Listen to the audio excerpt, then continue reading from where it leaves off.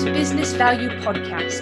This podcast is brought to you by Mastery Partners, where our mission is to equip business owners to maximize business value so they can transition their business on their terms. Our mission was born from the lessons we've learned from over 100 business transactions, which fuels our desire to share our experiences and wisdom so you can succeed. Now here's your host, CEO of Mastery Partners, Tom Bronson.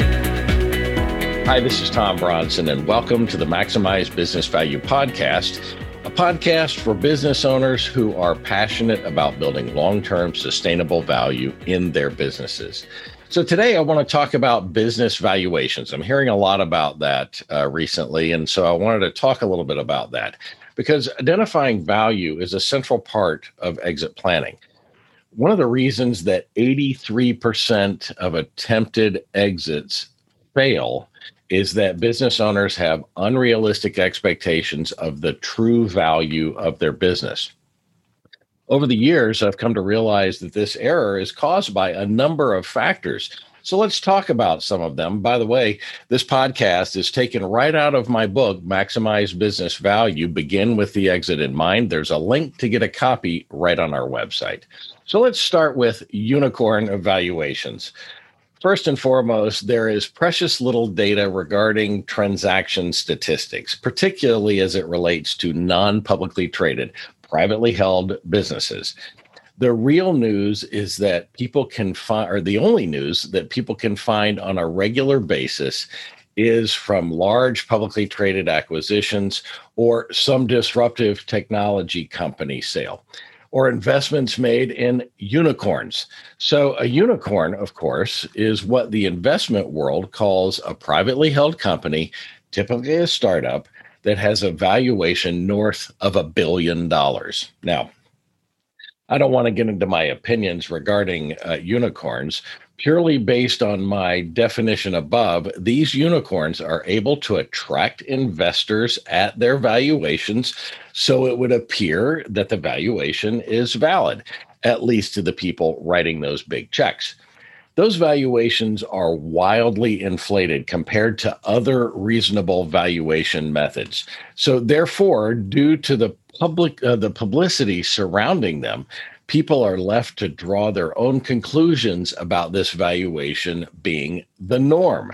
Of course, if a company has some wildly disruptive technology or business model, think of companies like Airbnb or Uber or Tesla, no rules regarding valuations really apply. Again, because of the massive press around these types of companies, the average person is driven to think that these valuations are the norm for all businesses rather than the exception that they are. Secondly, let's explore the retirement requirement. One of my favorite valuation methods is the what I need to retire method. Now, don't laugh. I did the first time I heard this requirement years ago, but it's really more common than you think. Several years ago, I was leading a massive roll-up in the retail technology space. My team was buying companies at a pretty healthy clip. We used a clearly defined proprietary valuation method that made it very easy for us to make an offer and cut right to the chase regarding whether the seller was serious or not. We typically wound up purchasing about 1 in 10 of these companies with which we talked. For most companies, we never got to an initial offer, but for those we did, it certainly led to some interesting conversations. One in particular stands out. It's one of my favorites. We were looking at a software company that would have been a great tuck-in for us. These transactions are also called bolt-on, which is an acquisition that adds value and can be rolled into an existing business. So tuck-ins and bolt-ons are the same thing. It had about $900,000 in revenue, and it had been losing money for several years. Now, based on our valuation model, we could get somewhere between $750,000 and $1 million for an initial offer. Not bad for a company that had been bleeding red ink for a long time. Now, when I tossed that offer to the owner, his response was that the company was worth about $4 million.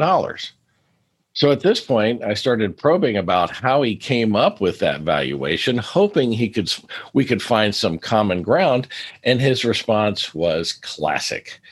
Well, that's what I need to retire on. On the inside, I was screaming, "Really? That's your valuation method?"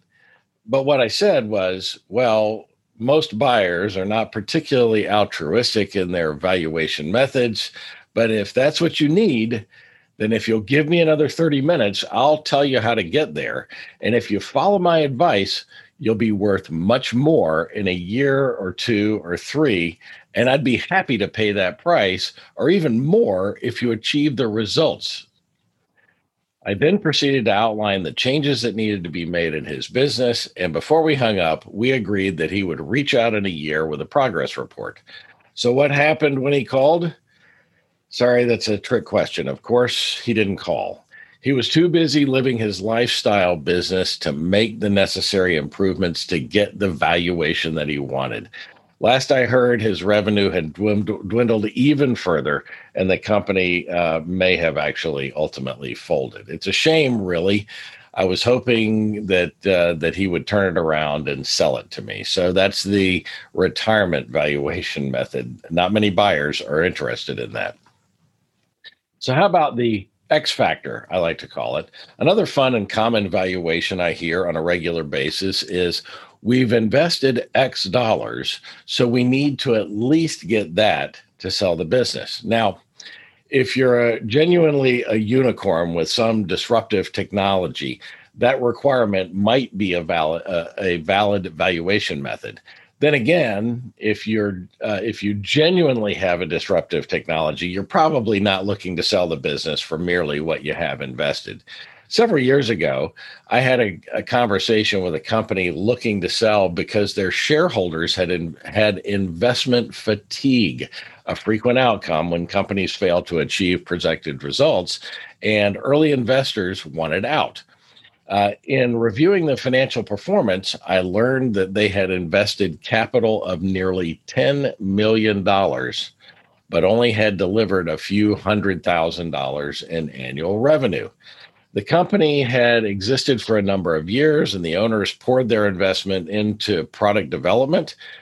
Granted, the product was pretty slick, but it was by no means disruptive. It was and also ran in a particularly crowded space. They had delivered the product, but soon after they started, but never had a chance really to be the leader. It took so long to develop the product that there were already too many entrenched products on the market, and their relevance was waning even before they'd launched the product. In talking with the company, I told them the painfully obvious: it's just not worth what your investors have put into the business. So either they need to be willing to take a huge loss or make investments, or they can make investments to get the sales engine off the ground. They launched into what I lovingly call the Shark Tank conversation. You know, the one from the popular television show. A person comes in to pitch a startup and has a wildly inflated and unsubstantiated valuation, and Mr. Wonderful Kevin O'Leary pounces. I love that part. Many times I find myself laughing at his methods, but his message is actually spot on many times. So that is the X factor. One of my favorites is country club valuations. Finally, there's a phenomenon that I call country club valuations. This is the one that's really hard to overcome. It starts when your buddy at the club sells his business and buzz starts about how much he got for his business. I heard you got $10 million. I know my business is worth more than that. So the price I'm asking is going to be at least $10 million. There's so much wrong with this valuation. I don't even know where to begin. Was your buddy in the same business? What were his revenue and EBITDA compared to yours? Was his business in a hot market? How did his company's operation compare to yours? What about the preparedness of his business to sell versus your business? I could go on and on. Typically and interestingly, there's probably no basis for the rumored $10 million sales price. Your buddy probably never actually told anyone what he got for his business. But when someone tossed out the $10 million figure, he just sheepishly grinned, and the rest is history. I can tell you I've got examples of that actually happening for businesses that I've acquired. The news spreads like wildfire at the club, and the fishtail gets bigger every time. It's sort of like the telephone game we all played when we were kids, when you sit in a circle and the first person whispers something to the person on his right, who whispers it to the next person, and so on until it gets back to the original person. By that time, the message has changed so dramatically that it's usually unrecognizable. Don't be fooled by country club valuations. They rarely are based in fact. Finally, let's talk about professional estimates. The best solution is to prepare your business for sale is planning ahead. Get a regular estimate of the value from a business professional, a valuation professional who does that for a living. Really good investment bankers and business brokers will usually provide this estimate at a minimal cost, or in some cases free of charge. They're going to take all of the right factors into consideration and compare it to the data that is not readily available on the open market. Now, we here at Mastery Partners provide this analysis as a matter of course of our business. We offer 3 different flavors. First, we offer an express valuation right on our website. You can go click it, give us a little bit of information, and we can tell you, give you sort of a thumbnail of what your business is worth. That's for free. Second, we have a more detailed estimate of enterprise value for a nominal cost. And finally, we offer a very detailed opinion of enterprise value as a part of our 4-step process to help business owners build long-term value and achieve a satisfying exit. Of course, if you need a valuation for a dispute, engaging a professional to get a valuation is the best way to get one that will hold up in court, but that typically comes at a hefty price. For the typical purposes of planning, an estimate or an opinion of enterprise value is a great place to start. With this estimate in hand, you can develop a long-term strategy for the future, and that's what we're all about. This is the Maximize Business Value podcast, where we give practical advice to business owners on how to build long-term sustainable value in your business. Be sure to tune in each week and follow us wherever you found this podcast, and be sure to comment. We love your comments and we respond to all of them. So until next time, I'm Tom Bronson, reminding you to get a grip on the value of your business now so you can maximize business value. Thank you for tuning into the Maximize Business Value podcast with Tom Bronson. This podcast is brought to you by Mastery Partners, where our mission is to equip business owners to maximize business value so they can transition on their terms.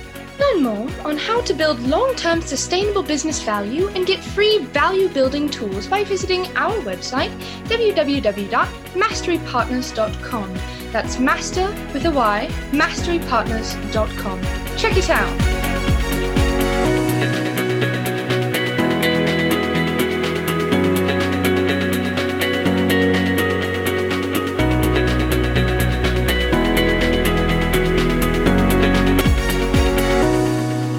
That was perfect. I wouldn't make any changes on that.